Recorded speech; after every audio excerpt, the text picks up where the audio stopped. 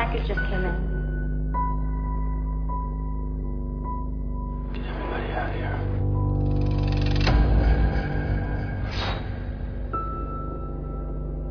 Play me.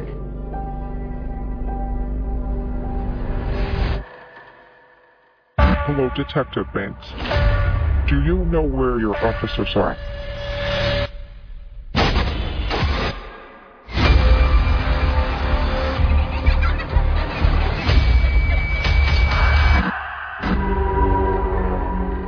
Jigsaw? Wait, I thought the Jigsaw Killer was dead.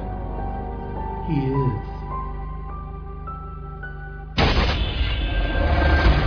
Find him. They're hours, not days. How can I catch this guy? If there's nobody on the force, I can bust! You can't do this alone.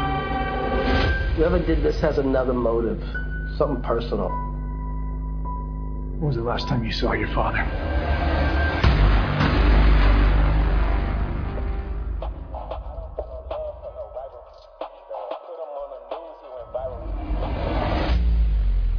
Jigsaw copycat. It's gonna go sideways fast. I'm in that spin like a spiral. All available units, officer down. That was just a diversion to get us out of the precinct! I need everyone on this case! It could be anywhere. It could be anyone. We're gonna tear this city apart. I'm in that spin like a spiral.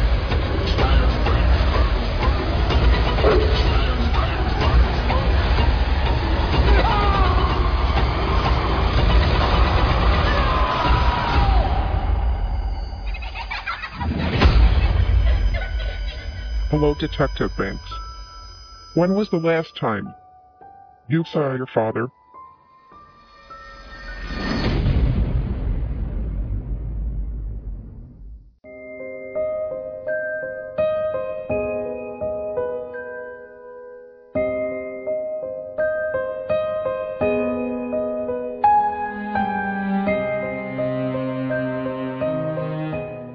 Hello, everybody, and welcome to the latest episode of Fresh Cuts. I am Mike, and joining me as always, it's Mr. Venom. How are you doing, Venom? Greetings and salutations, torture porn fans. Yeah, I'm doing good. How you doing? My favorite term. I am doing well. Joining us, as always, as well, it's Don and Ellie. How are you doing, Don? I'm doing good. I am not a fan of the torture porn name. It's actually one of the things I hate the most about this subgenre, but otherwise I'm doing pretty good. Yeah, I was pretty much being sarcastic just because... yeah. I've had that rant before. Oh, I've actually written an article about why I hate the name on my blog, so... Nice. I actually I put my money where my mouth is, actually. Well, between that intro and the fact that we pretty much said last week that we were doing this movie, it should tip the listeners off. We are covering Spiral, or Spiral from the Book of Saw, as I guess the original title would be. And because this is technically kind of a sequel, reboot, maybe somewhere in between that, this is actually a franchise that we have not covered at all on here just because of when the show started. Between the three of us, we've probably all talked Saw movies elsewhere, whether on our own shows or articles or guest spots, whatever, but never on this show. So I thought before we get into our general thoughts, we'll just go around really quick, give some brief thoughts on the franchise as a whole. We're not going to do anything crazy. I go through each movie, but just kind of like a general overview of what we think of the franchise, and then kind of like going into Spiral. So, Venom, to start with you, what is your relationship with the Saw movies? I mean, in general, I'm a big fan of the franchise. I've seen every one in theaters. I'm especially a fan of the first three. I absolutely love the first three for different reasons, obviously. I feel like all three of them are slightly different films. As the franchise, gets into the deeper chapters, 4, 5, 6, it kind of started to lose a little bit of steam for me, especially with the loss of Jigsaw as its, as the franchise's main antagonist.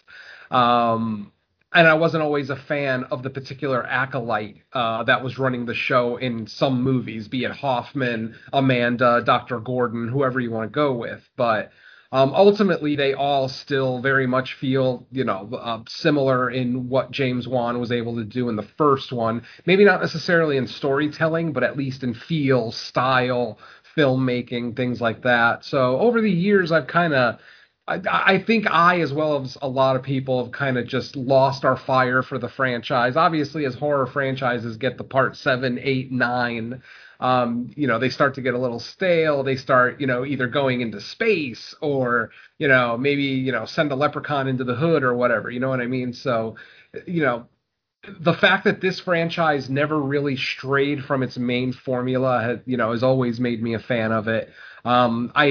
I still anticipate the films when they come out. Obviously, we don't get them every year the way we used to, but, I was still mildly excited to see this one. I tried to keep my expectations low because, again, this is going to be, one of the first Spiral movies with very little, if any, Jigsaw involvement. And I am a huge fan of Jigsaw. I mean, John Kramer is easily a top 5 horror villain for me. And I know that might be a bold statement for some with some of the classic characters that we have out there. But I've always been a real fan of his motivation, what the statements that he was trying to make, blah, blah, blah. Obviously, I'm not going to justify murder necessarily, but I definitely kind of in a core basis kind of agreed with a lot of John Kramer's, mentality and things like that. So yeah, overall, big fan of the franchise. And was looking forward to Spiral, especially with the return of Darren Lynn Bousman, too, who before this has directed 3 of the Saw films. So, some mild expectations there, but we'll see if they were fulfilled. All right. Don, how about you? How does it go with the Saw franchise? For me, I like the first 3. I'm not a huge fan of any of them, but if I was to rank them, I would probably put the first 3 at the top of the list. I actually prefer 3 over 2 instead of, liking them 1, 2, 3. I actually like 3 over 2, but those are still the ones I would put at the top of the list.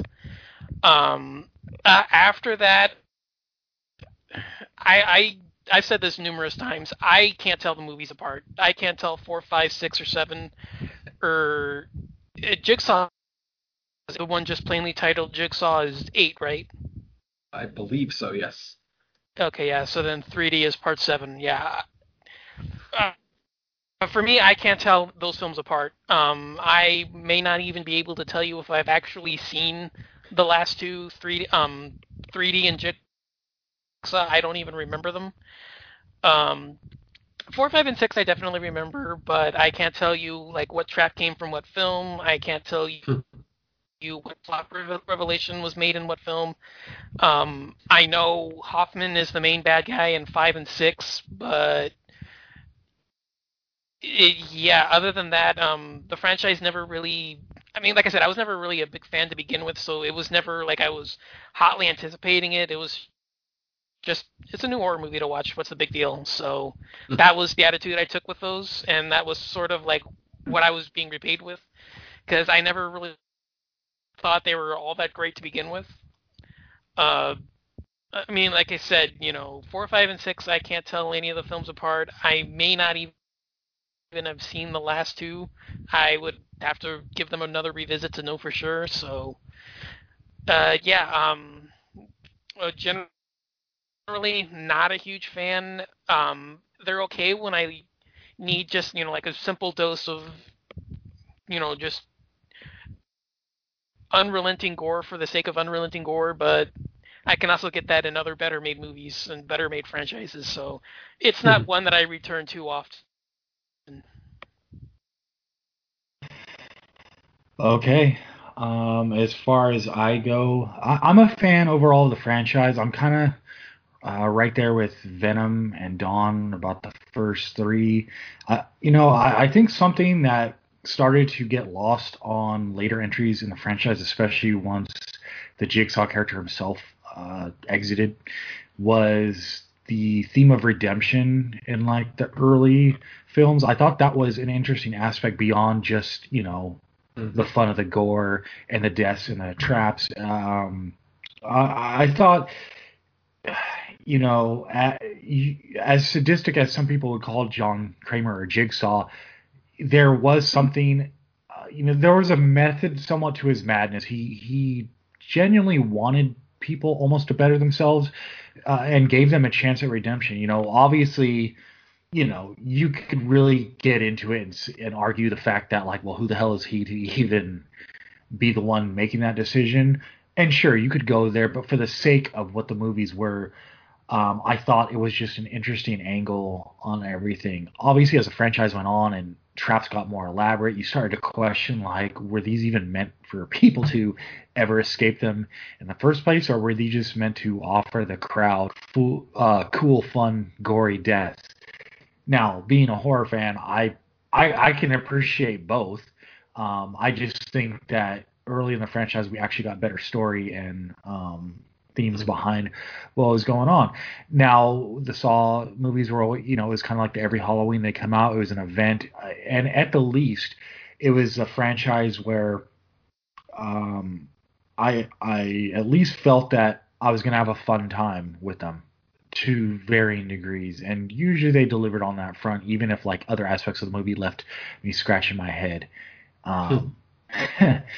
So, yeah, I mean, without getting too detailed, that's just kind of my overall thoughts. But I agree. The first three just makes a strong trilogy, period. Like, if you separate those kind of three out and just say the first three Saws, I think it's one of the stronger trilogy series or franchises. And then, we get the overkill with the continuing franchise. But I was pretty, I don't even know if I would say excited to see. I was just interested because with this one, I think even more so than Jigsaw with Spiral, we kind of knew going into it that it was going, well, I don't want to say we, because everyone tries to avoid any details or, trailers or whatever to varying degrees, how little they want to know. I'll say for me, I didn't go investigating, but I did see the trailer. So I knew enough to say, okay, they're definitely going for something a little different with this one. And we, obviously it wasn't going to be Jigsaw necessarily going in. So it looks like, from the get-go, we knew we were dealing with a copycat. But anyways, that's I guess where I'll leave my thoughts just on the franchise as a whole. So we will get right to general thoughts on Spiral itself. Let's see the synopsis. A criminal mastermind unleashes a twisted form of justice in Spiral, the terrifying new chapter from the Book of Saw. Before I kick it to Venom, I will just say I did read an interview with Balsman, I think a day or two after I saw them. Actually, not a day or two. That would be today. It must have been yesterday. That he said there was a specific reason they didn't just call this Saw 9, and that's because of the potential to actually kind of spawn off like more Spiral movies and actual like straight Saw sequels. So not that he didn't say that that's necessarily already in the works or anything. He just said he wants to leave it so that can potentially happen. So we'll see. But anyways, general thoughts: Spiral, Venom, go. This movie. I will say, first and foremost, I'll say that this is probably one of the best looking movies in the franchise, assuming we're still going to consider this a Saw chapter. The budget looks like the budget was higher. I'm not sure exactly what it was, but just maybe it's because I saw it in IMAX too, but just I was definitely floored by how nice the movie looked. A Saw movie usually has like that grittier kind of green weird hue to it at times, especially the original. But this one definitely they went for more just colors popping and everything else. As far as if it's a good Saw movie, I'm kind of still on the fence, man. The whole time I'm watching it, it's like I'm watching the traps. I'm looking at the traps in this movie, and I'm thinking, these traps don't look like they were intended for someone to escape. Like, and even the clues that the quote-unquote killer or antagonist, if you will, even the clues that he's giving to his victims are so, like, beyond cryptic that it doesn't even make sense. The clue that he gave Ezekiel, Chris Rock's character, Detective Zeke, the clue that he gave him during the glass trap made no fucking sense. No human being would ever be able to put that together and say, oh, it's over there. It didn't feel like these traps, like I said, could have been escaped. And then, Mike, as you were talking about John Kramer's motivations and his techniques and MO and whatnot, you were literally explaining everything about why I hate this villain. I can't stand this villain. He is so petty, vindictive, and personal. John Kramer was never, ever petty. His acolytes were never petty and vindictive. They had a mission. Like Mike said, they were trying to get people to appreciate the life that they had because of John Kramer losing his wife, her losing her life, and then, of course, Kramer's life himself being cut short due to the cancer. He was trying to get people to appreciate their life. In this movie, that doesn't happen. This killer is, and it even says it in the synopsis, a twisted form of justice. This isn't justice. This is revenge that this guy is going after. Obviously, we can't really get into story details too much, but I'm incredibly unhappy with this villain. And then the way the movie ends, holy shit, do I hate the ending of this movie. We'll get into that in a little bit, but earlier I mentioned that this was the return of Darren Lynn Bousman. I could not tell this was Darren Lynn Bousman filming this movie. It didn't feel like one of his movies, and it definitely didn't feel like a Saw movie.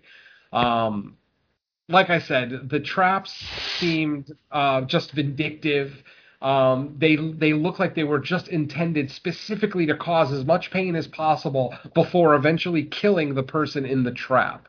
This didn't feel like the bear trap that Amanda got out of. It doesn't feel like Dr. Gordon getting out of the room in the basement by sawing off his leg. No, this feels like just straight up revenge, and it just takes the heart and soul of Saw out of this movie.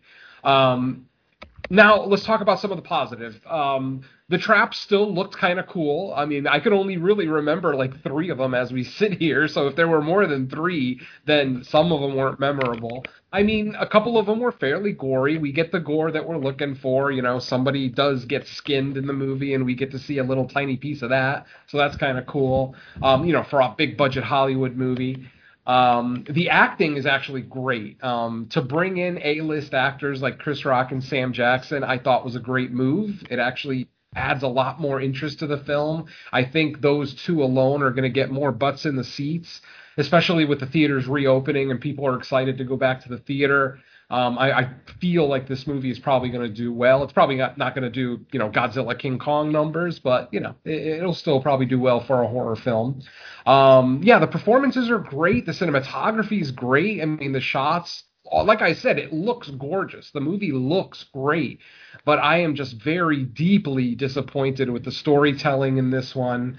I thought the red herrings were presented so poorly. There's one red herring, which we'll get into in the spoiler section, where they're really trying to convince us that this particular person is the killer, but it's so incredibly obvious that it's not, that it's almost laughable that they're trying to push this red herring so hard on us.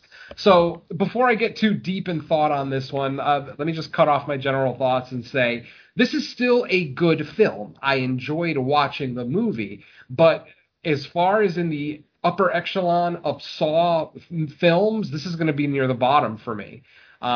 It just didn't feel like a Saw movie. It didn't look like a Saw movie. And one of the biggest things about Saw that I actually hated about the franchise, they brought back.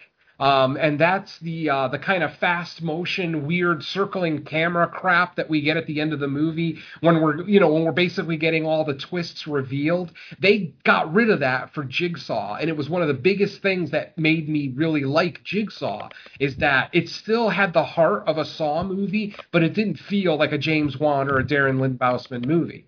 Whereas this one, I just, aside from the traps, I don't see the DNA of the Saw franchise in this film. And last but not least, I hated the fact that this killer decided to use a computerized voice for the messages rather than, coming up with some kind of new, because obviously you're never going to reproduce Tobin Bell. His voice is spectacular. But, I mean, they could have used, some kind of voice modulation like the kids in Scream or whatever to come up with a more compelling way to listen to these messages. Instead, they use that, they didn't even use a voice the quality of like Siri or Alexa. They literally used like one of those generic computer voices for all the messages, and it made them all just painful to listen to. So all in all, it's a good movie. It's just not a very good Saw movie. So I'll leave it at that for now. Okay. Don, what did you think of Spiral?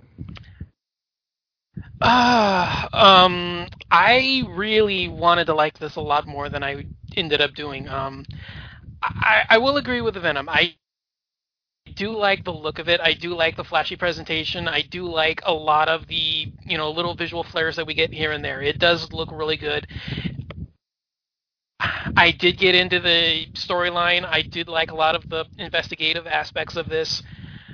But he hit the biggest nail on the head for me with why I dislike it as much as I do, and that is the villain in this is one of the most laughably non-threatening killers I've ever witnessed in a serial killer film. Not only did I peg him within 5 minutes of being on screen, because it is a character we do meet and we are familiar with from the, reasonably around the beginning of the film, I pegged him as the killer immediately. I actually had the motivation down for why he was going to do it, but I ended up dismissing it because I thought, nah, that's just too stupid and obvious. They're not going to go with that. I legitimately did. I had the killer pegged. I had the motivation pegged within 10 minutes, and then I thought, no, that's just too stupid. They're not going to go that route. Yeah, the voices, whatever the hell that they're doing for why they're reading the clues, I thought, oh, God, they're going with that. You're trying to get me to be threatened by this pathetic, girly voice that they're trying to use for the killer? No, this is ludicrous, it's laughable, it's not threatening at all. And I thought it was just, they're doing this for the first trap, and okay, they're gonna do something else for the later ones, and it just kept on going, and it's cringe. Mm-hmm. I could say the cringe goes exactly the same way with Jackson's character. I did not care for him at all. Or, I'm sorry, not Jackson, Chris Rock. I did not want to follow him at all. He's petty, he's arrogant, he's brash, and he has no real reason to be so. His backstory is lame and it's contrived. It's lazy as hell, and I just did not think that was good enough motivation for following around him. Not to mention something that I think we'll get into in the beginning, we'll get to later. It's not structurally sound as to why he would even be in the investigation to begin with. And, I'll talk about that later, because saying anything more is going to be spoilers. But, yeah, the traps look cool. Venom's also right. They're not exactly, survivable, and they don't have the heart, which is, again, another reason why I wanted to dislike this. But I'm just going to leave it at that, because if I say anything else, I think it's going to be spoilers. But yeah, I wanted to like this. I do give it props for a few areas, but it let me down more than I wanted to. So, yep. Okay, well, you both kind of hit on some points that I was going to say, so I'll try not to repeat everything, but I do have to say, God, that voice was dumb. The voice they used for the new puppet. And I pretty much assumed that there was going to be a new voice, and I was fine with the idea of, like, okay, let's come up with a different voice. Yeah, and then when you hear it for the first time, I was like, that can't actually be the voice, can it? Yeah. Yep.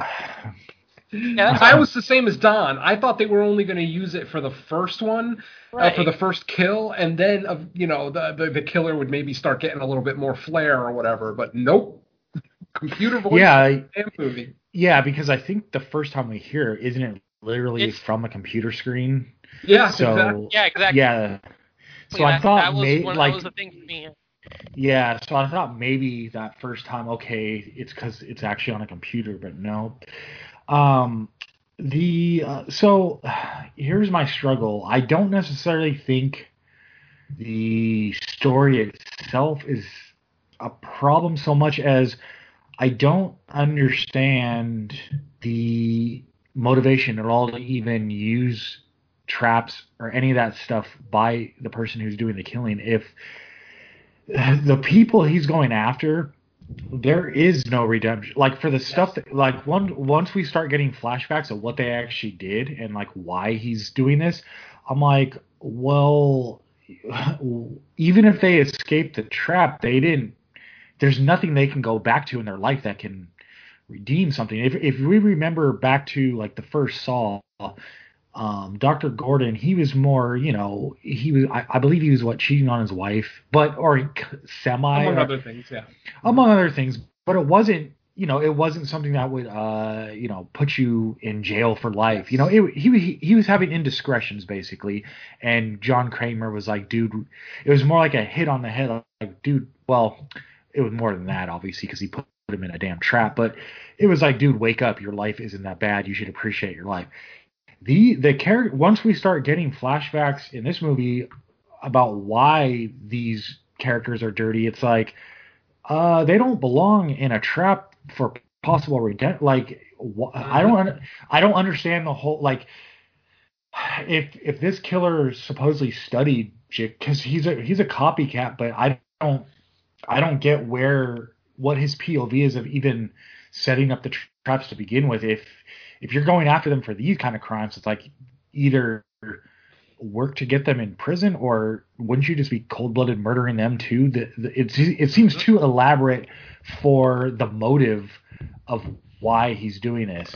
So I actually feel like I was kind of okay with the movie. I mean, I still had other minor issues, but I was kind of okay with it until they start laying out like why he's doing this, and I'm just like, this doesn't make any sense to me, because you can't, there isn't redemption for these characters, so I don't understand why they're even getting a choice. Not to say that, echoing what you guys have already said, I think is these traps, it's like you're not getting out of it. I mean, that first one, it's like that first trap is so goddamn stupid, and it's the one that I think a lot of people have seen already, even if they haven't seen the movie, because they released it like last week. They released like the first 5 minutes of the movie or something, and oh man, I have so many issues with that first trap. It is the most ridiculous, stupid thing possible. But we got to do it in the spoiler section for me to get into it. Yeah. So there's that, and then obviously I would agree, Venom. They seriously pushed like a red herring on trying to make us think who the killer was so much that it convinced me it wasn't, because it just seemed over the top.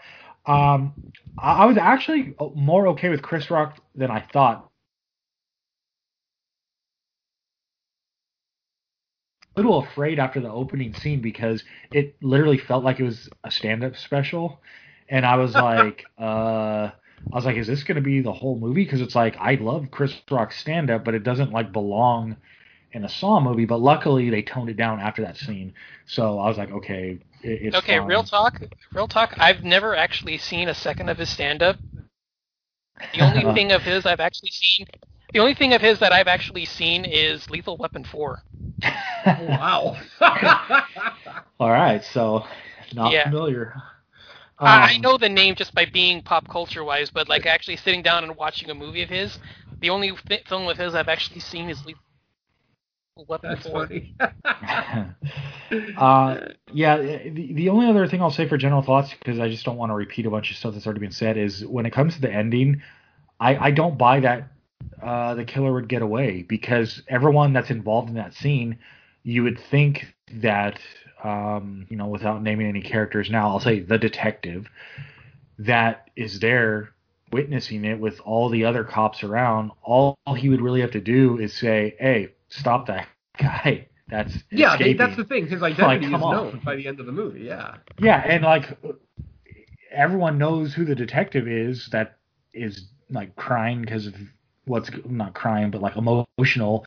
If he just says something like, "Hey, it's that guy right there," they're gonna get him. Like I don't understand. Like it's not like the other ones when there's no one else around, kind of, and it's I don't know. Well, it's hard to even say too much now. So I'll just say, if you want to, or if I'm putting this in the context of the franchise, I would say it's like middle to lower in the franchise. But I'll say with Venom, it's like I didn't totally dislike the movie. I still found it entertaining.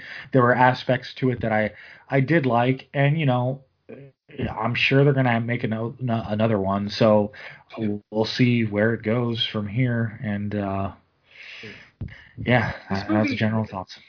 Yeah, this movie kind of felt like the 2-hour pilot for a gritty, TV cop show. You know what I mean? Like if this would have been the pilot for a future series, I might have been interested. Like if this was the continuing story of Zeke after this. Because that's going to be the one place where I kind of disagree with Don, just mildly. I did enjoy Chris Rock in this movie. For whatever it's worth, yes, he's loud, but that's what you're going to get with Chris Rock. I don't think there's a subdued performance within him, but I feel like that was the story I wanted to follow. Like by the time we were halfway through the movie, I didn't give a shit about the Jigsaw copycat at all. I wanted to know more about Detective Banks, his history with the Force, more about why everyone dislikes him. Obviously we find out really early in the movie why Zeke is kind of like the pariah of the department, but I would have liked to have seen more of that story. That was more interesting to me than anything involving traps or murder. Which is kind of sad for a Saw movie. So yeah, just as I'm walking out of the theater, I'm literally thinking that felt like a good pilot for a cop show, but did not feel like a good Saw movie. Yeah, I agree with you there. Especially with the look of it. It looks so nice. Like I still can't get away. Again, I saw it in IMAX, so maybe, I'm a little jaded because of, how big the screen was and how, loud the sound was. But I mean, I was taken aback at how nice it looked. Like even in the first few minutes when they were just showing shots of like the city and like dirty alleys and whatnot with the sun coming up and it looks like it rained the night before, you get that classic effect of the ground being wet and the sun coming up. It looked really nice. It looked like a well-made movie. It's just Saw doesn't need to look that nice. I mean, I'm not complaining that it did, but I mean, you could have given me something that still looked like 2004 and, with a more compelling story, and I would have liked that a lot better than this, polished. I don't want to call it a polished turd because it's not that bad. It almost feels like this movie would have been better off just being a serial killer movie because the only real connection it has to the franchise is there's traps in it, and technically the guy's a copycat killer, but okay, who cares? Like it's just a generic copycat killer, but it doesn't feel like it's connected. Well, it's not really, but it doesn't have the Saw movie feeling, and that doesn't necessarily make it a good or bad movie. I just question why it even, like, if you take out the traps and just make it about the revenge factor and you craft a story about that and it's just, a movie about them trying to find a homicide or someone committing homicide on the characters that are being killed, then it's still similar to the movie we got. It just isn't called from the Book of Saw. And so I almost feel like even the Saw aspects were unnecessary and it didn't even really need to be from the Book of Saw to begin with. I wonder if this movie is going to lead into the TV series, because we're getting a series in a couple of years. I'm wondering Yeah. if this is going to lead into that, because that would make more sense. Because, like I Yeah, said, that this makes- felt like a pilot. Well, also that too, but that also makes more sense with it not being named Saw to begin with. Like it's named Spiral. Like Right. from the book of Saw would be more than likely what the TV series would be about. More than likely, I would imagine that if it's the TV series, it would be tracking down copycat killers doing Jigsaw's crime methods of putting people in traps and trying to kill them. That to me, like that seems more like the logical idea if they're going with a TV show. Sure, I can see that. Yeah, I would agree, because it's like they'd be tracking down people who actually, took up John Kramer's work in a sense. Mm-hmm. But at least give me people that legitimately took up his work for the right cause, not because they're sad, not because someone was taken away from them. I mean, I know. Once we get into spoilers, you're going to hear a lot of similarities between Jigsaw and the killer in this movie. But when you really break it down, like I said, I said he was petty, and I'm sticking by that. He's a petty little kid who never grew up from the sad little kid that he was when a certain event changed his life. And, like I said, he's just vindictive now. That's not Jigsaw. That was never Jigsaw. And that's why I have a major problem with this villain. Yeah, Jigsaw was never a revenge tale. No, because Jigsaw could have killed people, just flat out murdered people if he wanted to, if he felt they deserved it. He was going after people, like Mike has already said, he was going after people that were redeemable.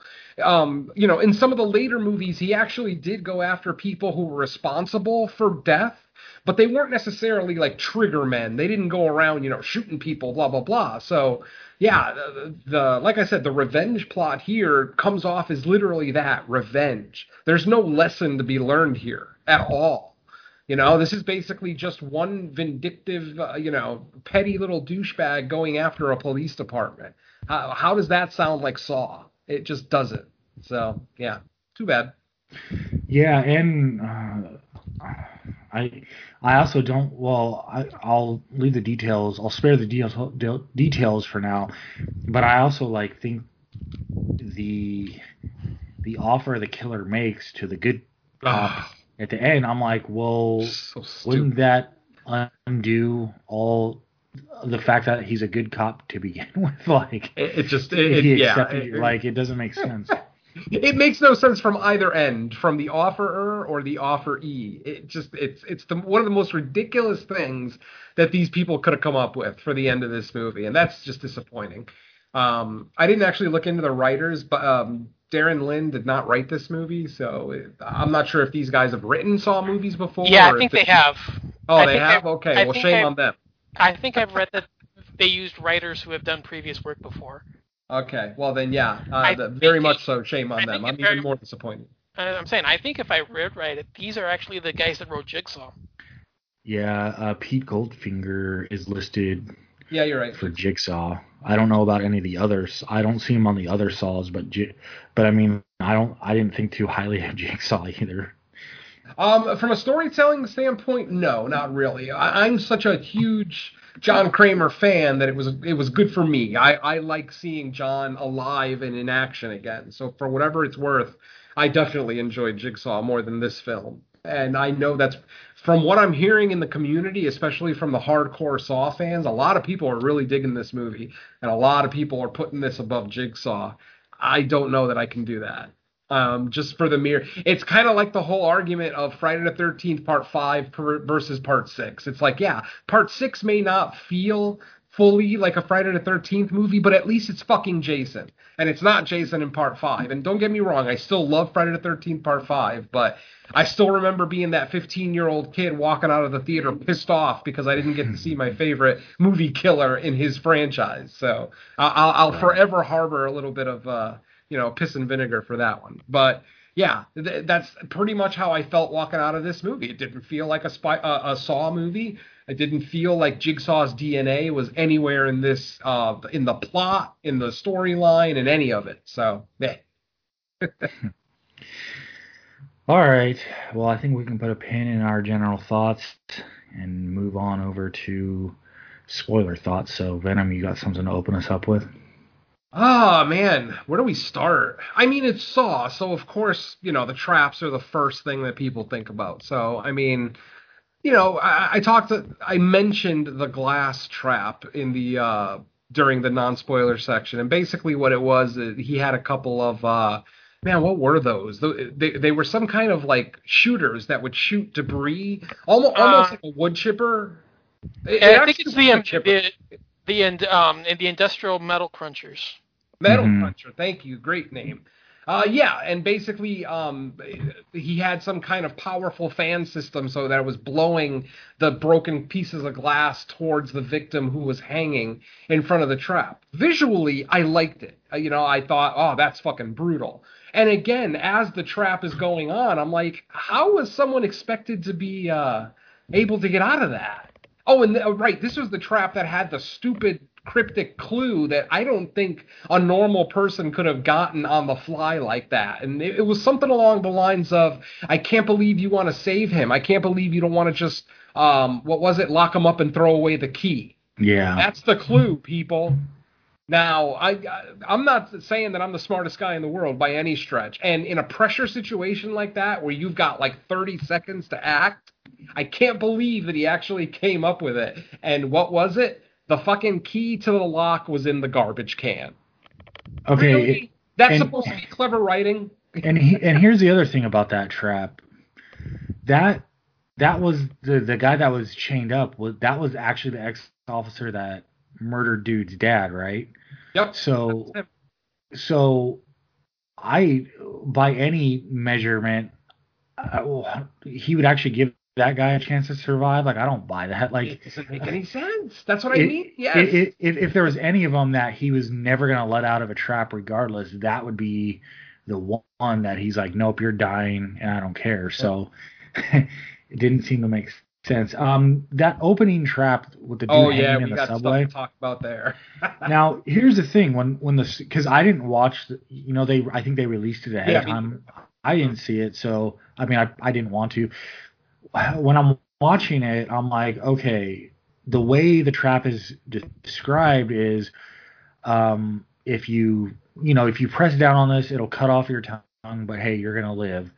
So in theory, when you hear that, you're like, okay, I don't want to lose my tongue, but it's a matter of being alive or dead. The problem is, once he actually bites down on it, and you see that it would have ripped out his tongue. The portion of your tongue that goes all the way down your throat. If he did that, he's going to bleed out. He's not going to survive that. So I'm like, once again, this is not something you can get out of. Well, the bigger problem that I had with that trap is the fact that to survive the trap, you have to let your tongue get ripped out of your mouth. But the reason that the guy put that particular person in the trap is because he was a police officer. He was a detective on homicide, and apparently he had perjured himself multiple times on the stand, which of course basically means he lied. He lied on the stand multiple times. He got multiple innocent people sent to jail, potentially executed, who knows. So the whole point was, if you want to survive this trap, you have to let your tongue get ripped out, and then you won't be able to lie in court. No, that's not true at all. If he doesn't have a tongue, he can still do depositions. He can still testify in court. He just has to do it in writing. So it doesn't actually stop him from lying in court if he survives that trap. It doesn't make any fucking sense. This is what I mean about these traps were not meant to be escaped. They were absolutely positively meant to kill every single person in them. And even though he puts up the guise of, oh, if you let this happen, you'll escape, or if you let this happen, you'll escape. It's like, no one's going to let all 10 of their fingers get ripped off just so they can walk away from this and be a fucking husk of a human being after that. It just doesn't make any sense, especially cops. Cops are not the type of people, and that's what I think. This is why I believe that these traps weren't meant to be escaped, because I just don't believe that this guy, by the way, if you guys haven't figured it out yet from the way we're talking, the killer turns out to be an ex-cop. We'll get into that in a little bit.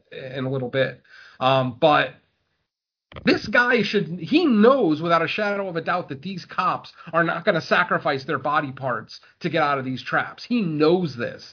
So Mike makes 100% sense. Why bother with the traps? If you hate these people, if they deserve to be dead anyway, just fucking put a bullet in their brain and be over with it. Because to me, it's less likely that you'll ever get caught if you just murder them. Exactly. I mean, you were able to kidnap these people without getting caught. You were able to set up traps without getting caught. You obviously could have just put a bullet in their brain and walked away, and you would have been just fine. But no, I got to be all fancy and be like Jigsaw. And the thing is that it doesn't make sense either that this guy is inspired by Jigsaw. He doesn't believe in Jigsaw's mentality, his motivations. He's not trying to help these people appreciate their life in any way, shape, or form. So, yeah, fuck this guy.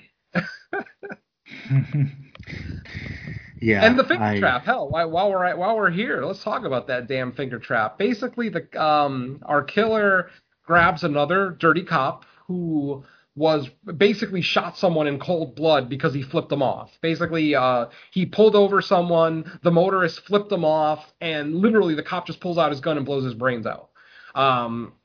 And of course, there's video footage of it for our killer to, replay while this guy's in the trap. So he puts him in this trap. He's basically in a tub of water, about chest deep or so. He's in a tub of water. All 10 of his fingers look like they're in those Chinese finger traps, but these are made of metal. These don't look like the easy ones that you can just push on and get out of. These look inescapable, basically. And then this is the trap where the guy puts the mechanical piece, the trigger, in his mouth. And he basically says, as you bite down on this, the gears will grind and they will pull your fingers off. And that was the other thing, is that his mentality was, if you don't have any fingers, then you can't kill innocent people. Again, you're dumb. There's always ways that a dirty cop can find to kill someone, to frame them, to do whatever. They don't necessarily need their trigger finger. Just like the first cop doesn't need his tongue to lie in court. So, God, this guy is like, I hate to say it, and I'm sorry if I'm offending anyone, but this villain feels like Jigsaw with Down syndrome. He understands what he wants to do, but he doesn't understand the methods properly. God, I'm so upset. Sorry to the mental health industry who might be listening, but yeah, this guy is ridiculous. This villain, his motivation is just so ridiculous. Oh, and I guess, why don't we go over his motivation? Mike? So, I would say he has a primary and a secondary, because primary is the fact that his dad was a witness to I think a cop murdering someone, and the dirty cop goes to question him. Obviously, he's a fish for information. Once he confirms, yes, I'll testify, that the cop threw a guy off a building or something. Yeah. Yep. Yeah. Once he confirms he'll testify, the officer basically shoots him in cold blood, obviously to protect the police force. And then it was Chris Rock, his ex-partner, says that the witness pulled a gun. Now, here's my other problem with that scenario. Now, maybe they just weren't detailed enough to include this, but the Chris Rock's partner says, "Oh, the witness pulled a gun on me," and you see Chris Rock question him, like, "What?" Like, kind of in disbelief. Yeah. Now, the witness pulled a gun on you? Yeah. Now, Chris Rock is portrayed as a good, honest cop. Well, wouldn't he walk over to the witness and examine and look for a gun? Now, maybe it just happened off screen that the lying detective planted a gun on him or something. Yeah, we can see that in one of the flashback scenes. Oh, he did. You don't see it the first time you see it, but later on we see him plant a gun. Yeah, there is one in the. I think it's towards the flashback at the end, actually. Okay, that's my bad. Then I totally. The thing is, though, I thought Mike was going to go towards the fingerprint argument, because basically the dirty cop kills the guy, pulls out a gun, another gun, and just lays it on the floor next to the guy. I'm like, aren't they going to check for fingerprints? They're not going to see the They're not going to see the witness's fingerprints on the gun. Only the cop. So isn't that gonna fucking, obviously cops protect each other, and that's kind of the theme of the movie, is that Chris Rock is considered a rat because he ended up testifying against his partner. We kind of went off topic there for a little bit. The connection between this crime and the new Jigsaw killer is that the witness who was shot by the cop is actually the father of our killer. Basically, as a kid, he witnessed this. He was hiding.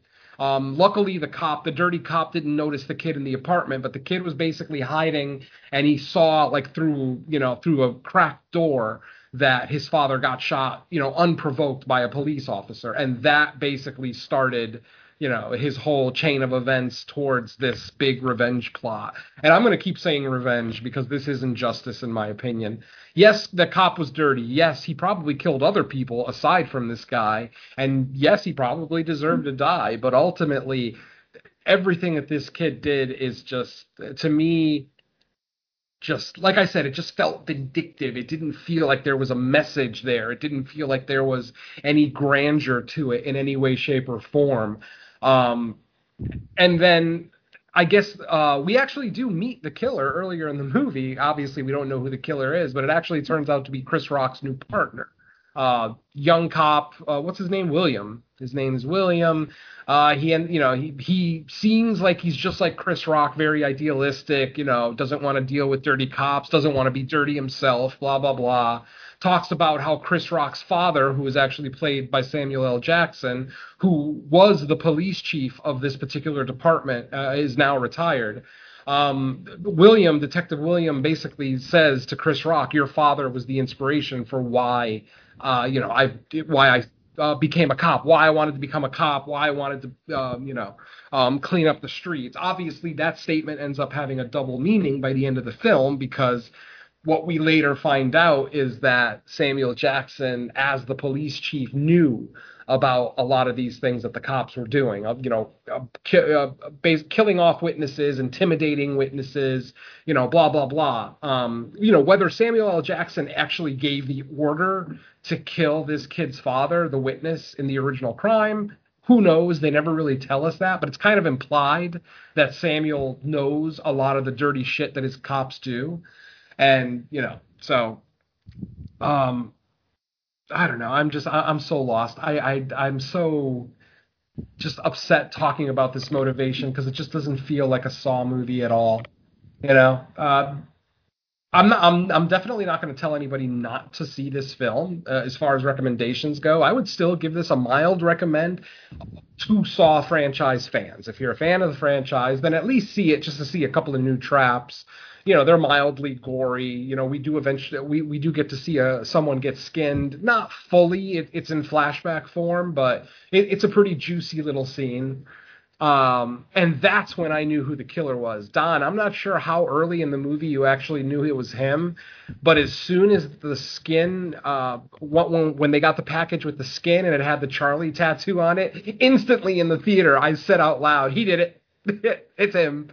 This is just too convenient that this young cop just suddenly disappeared and his skin got mailed to the police precinct. I'm like, nope, that's our killer. And there it was. It was our goddamn killer. Admittedly, I didn't pick out the motivation because, like I said, when we first see the flashback, they don't let us know that there was ever a kid in the apartment or that the guy even had any kids, blah, blah, blah.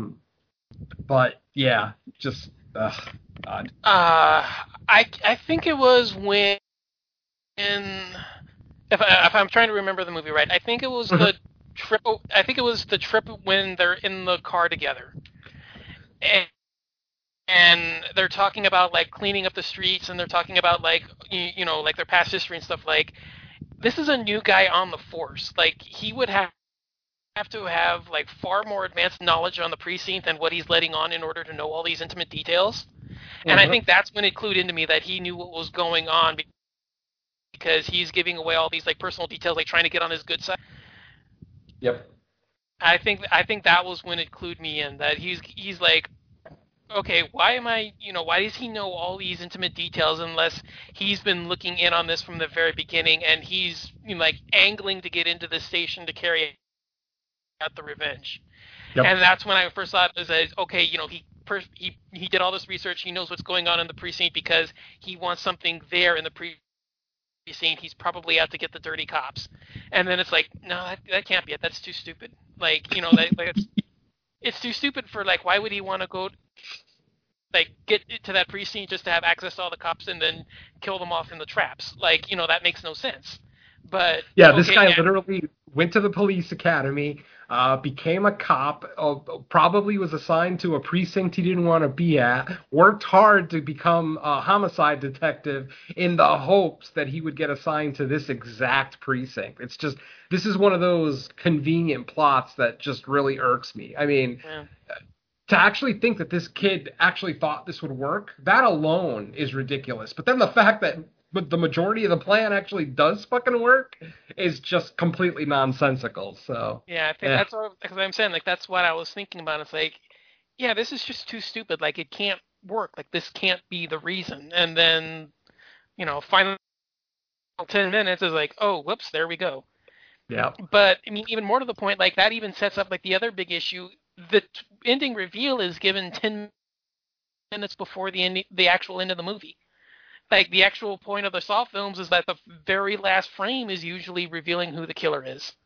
Like, even that's another big point that it kind of feels a little off about, that you have the whole monologue and interaction where they're in the bottling facility together where he's going over his plan.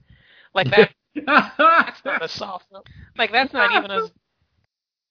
so I'm saying is that, he's taking, Chris Rock down into the final trap and he's telling him about all of his plans. Like, that's not a Saw film. Like, that's completely different. Oh my God, Don! I didn't even remember that the villain was monologuing at the end. That's so fucking classic. I know. It makes me hate the movie even more. Because he really does. You're right. He's like, "Here's my evil plan. Do you want to be a part of it?" Right. Yeah. Because he even says that whole thing about I'm even going to call the cops here because that's how much faith I have that I'm gonna trust you. Yeah, that you're gonna do the quote unquote right thing. Yeah. Yeah, he calls the cops and saying, "Hey, there's a gun here." And, he fires a gun off and is like, "Get over here, Dick. We're blah blah blah." And he's like, "Okay, we've got about 5 minutes. I'm going to take you down to meet your father." And he monologues the entire time about his whole spiel. Yep. And then he does the final trap. Like, that's not Saw at all. That's completely different. Yeah. The final trap coming after the reveal of the killer did feel a little weird. But then again, this killer being so lame, I wasn't thinking about how weird it was in the theater. I was completely fixated on the shitty villain, his shitty motivation, and just so upsetting. And then, as Mike may have accidentally alluded to in the non-spoiler section, our killer actually gets away. He fucking actually walks away from this. Doesn't run. He walks away from this whole thing. Mind you, everyone thinks he's dead because, like we mentioned earlier, his skin, or we thought was his skin, because it had a Charlie tattoo. Charlie was the name of his son. And as it turns out, he doesn't actually have a son. It was actually his dad's name, as it turns out, the witness who got shot. But the point is that, he basically just gets some random guy, puts the tattoo on him, the exact same tattoo. By the way, this guy's tattooing skills are amazing because the tattoo on the dead body looked great. It's like, really? This guy should have been a tattoo artist instead of a cop if he's that fucking good at lettering. I was impressed. Yeah. But like I said, the motivation, it's just ridiculous. And then, the last trap. Did we miss a trap? This is what I mean. I don't remember if we actually got the head wax. The wax, right? The sergeant. Oh, such a dumb fucking trap. What was it?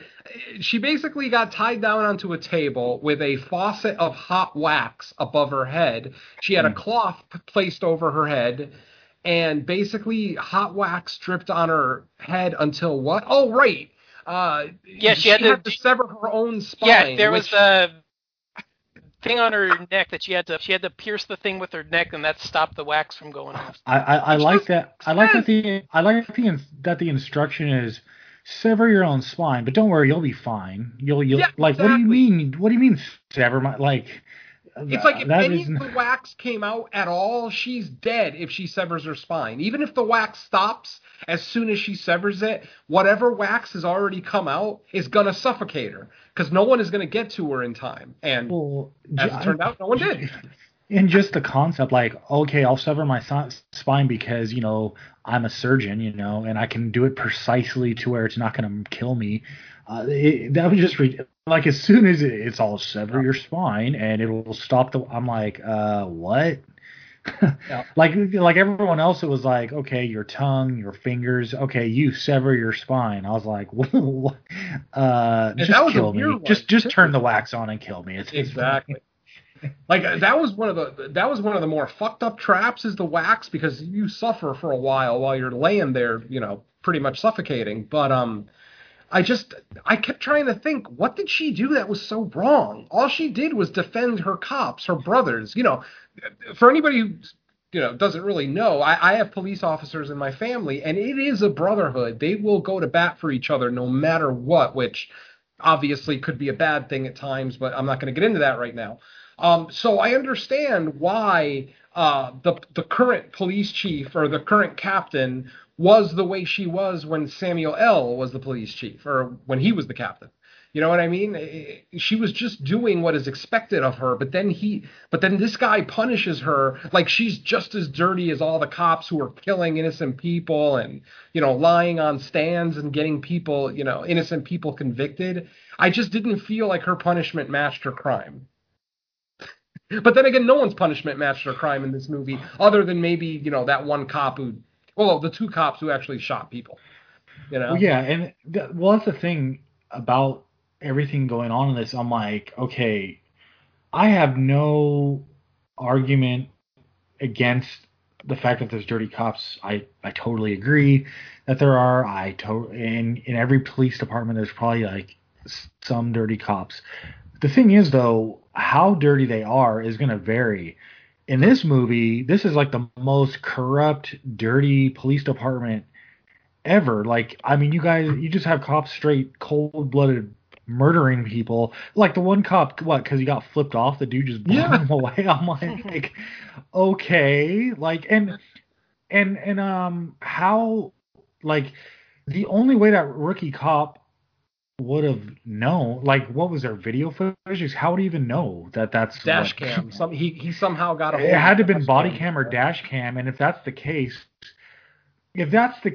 all you have to do is get that footage and submit it to like a district attorney, like, because obviously that means that the captain, which at the time, I don't know if they were alluding that Samuel Jackson was still the captain at the time, or if the lady had taken over by then. But if you obviously there had to have been footage because that's how the rookie detective knew. So why don't you go to the evidence locker and snatch it? It just seems like there's an easier way to bring these people to justice if it's really about justice and not just revenge. Yeah. Apparently, this guy didn't see Glass. Because the ending of Glass is what this guy should have done. He should have taken that footage. He should have just thrown it on the internet for everyone to see and expose the department. But instead, he just decided to be petty and take them out himself, which really doesn't teach anyone a lesson. Ultimately, it almost does the opposite effect. Yeah. It does the opposite effect because if the public doesn't know that they're actually guilty and now they're murdered, it almost creates sympathy for cops being murdered. Thank you. So it's like, this killer is like ruining his own cause. But yeah, and now we have to deal with more movies with this guy, this uncompelling, lame-ass villain, I'm not happy. You could have given me a slightly more compelling villain, and I might have liked this movie a lot more. Because, like I said, it is well made. It is a beautiful movie to behold. It's just the story is shit, and the villain is shit.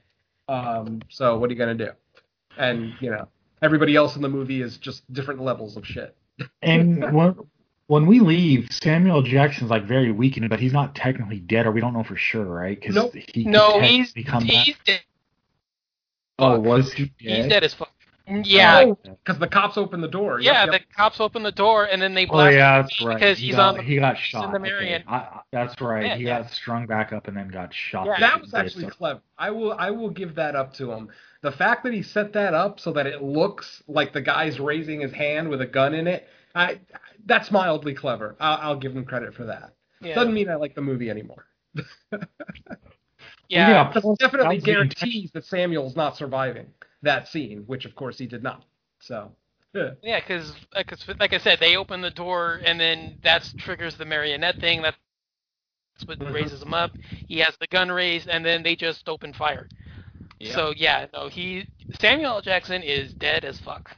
Yeah, and literally as they're fucking filling Samuel Jackson with bullets, our killer literally walks into an elevator, hits the button, and just waves at Chris Rock as the elevator goes down. And that's our goddamn movie.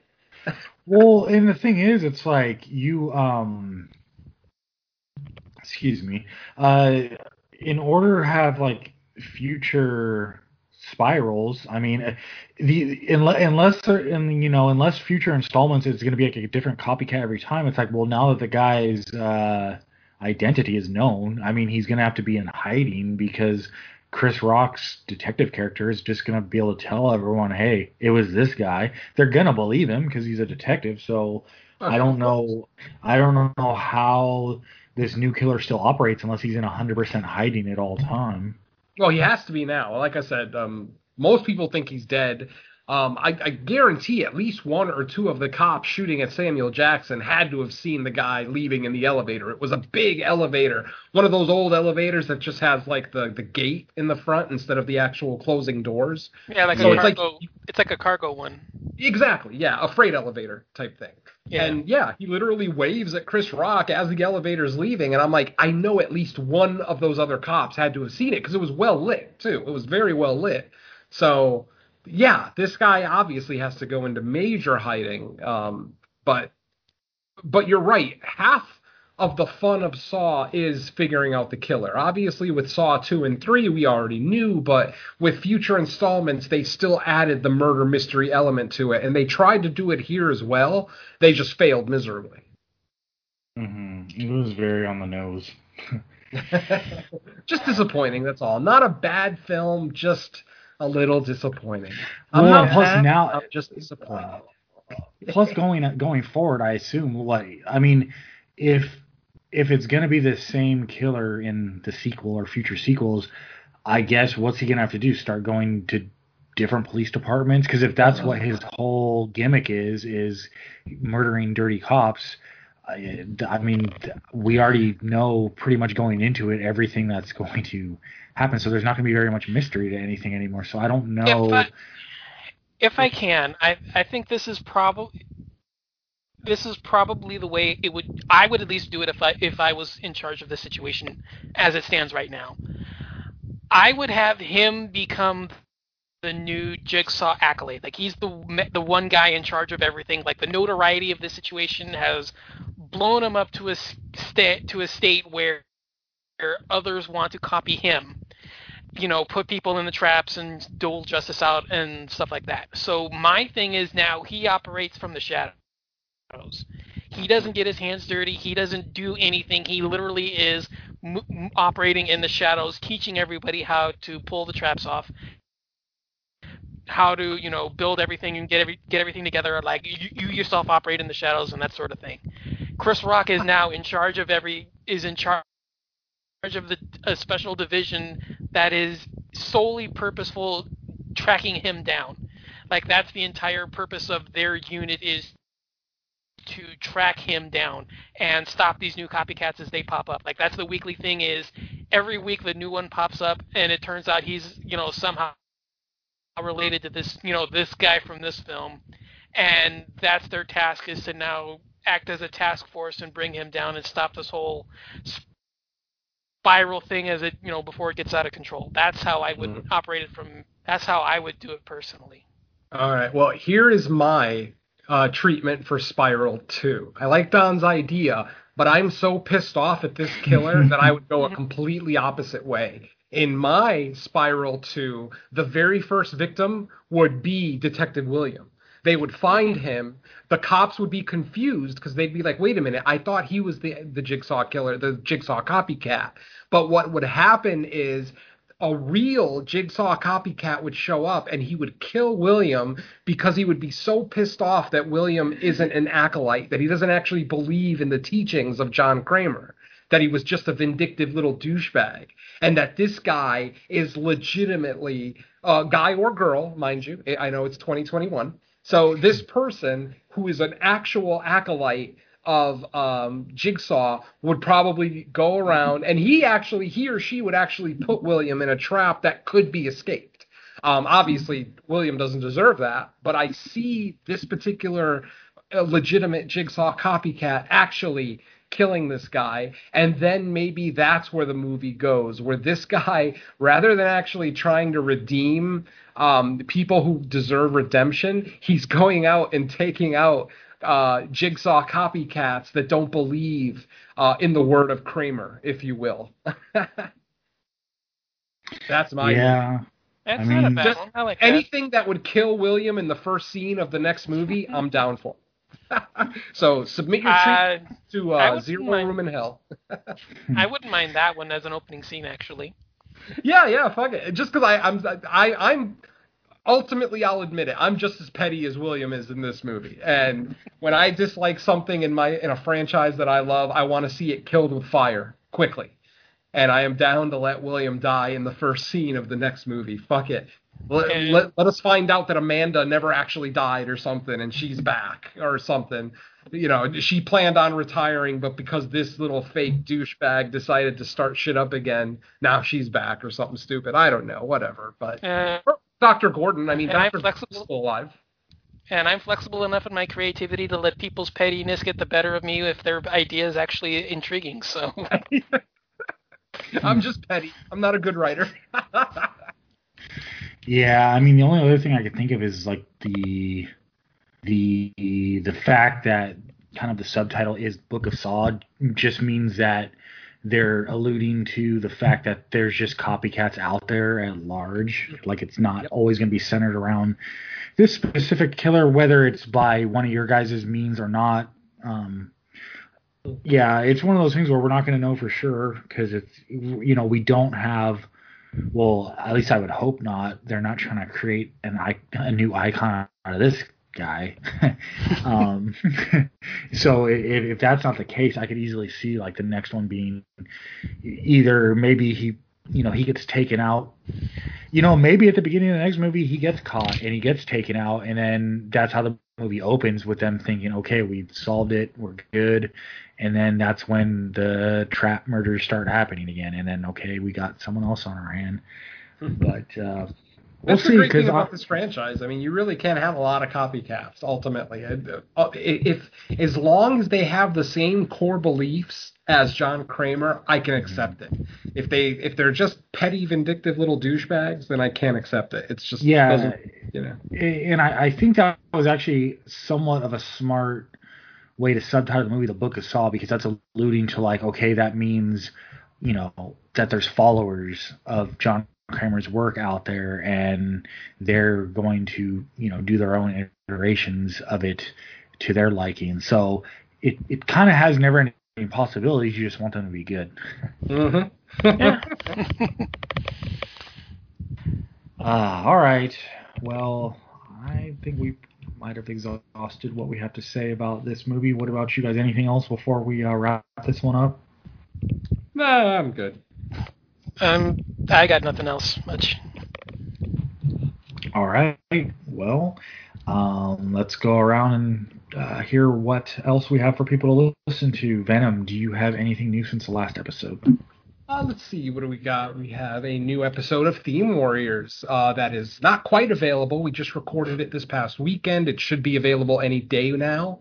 On that episode, we looked at the theme for the episode was movies that have not received a DVD or Blu-ray release in North America.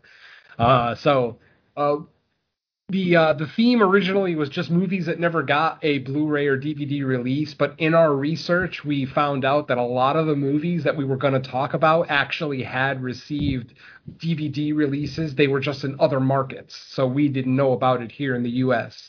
So we just decided to tack on the in North America to that one. So check that out. We look at a couple of obscure movies, maybe movies that aren't really talked about very often, but we do actually talk about one Oscar-nominated movie, so go figure.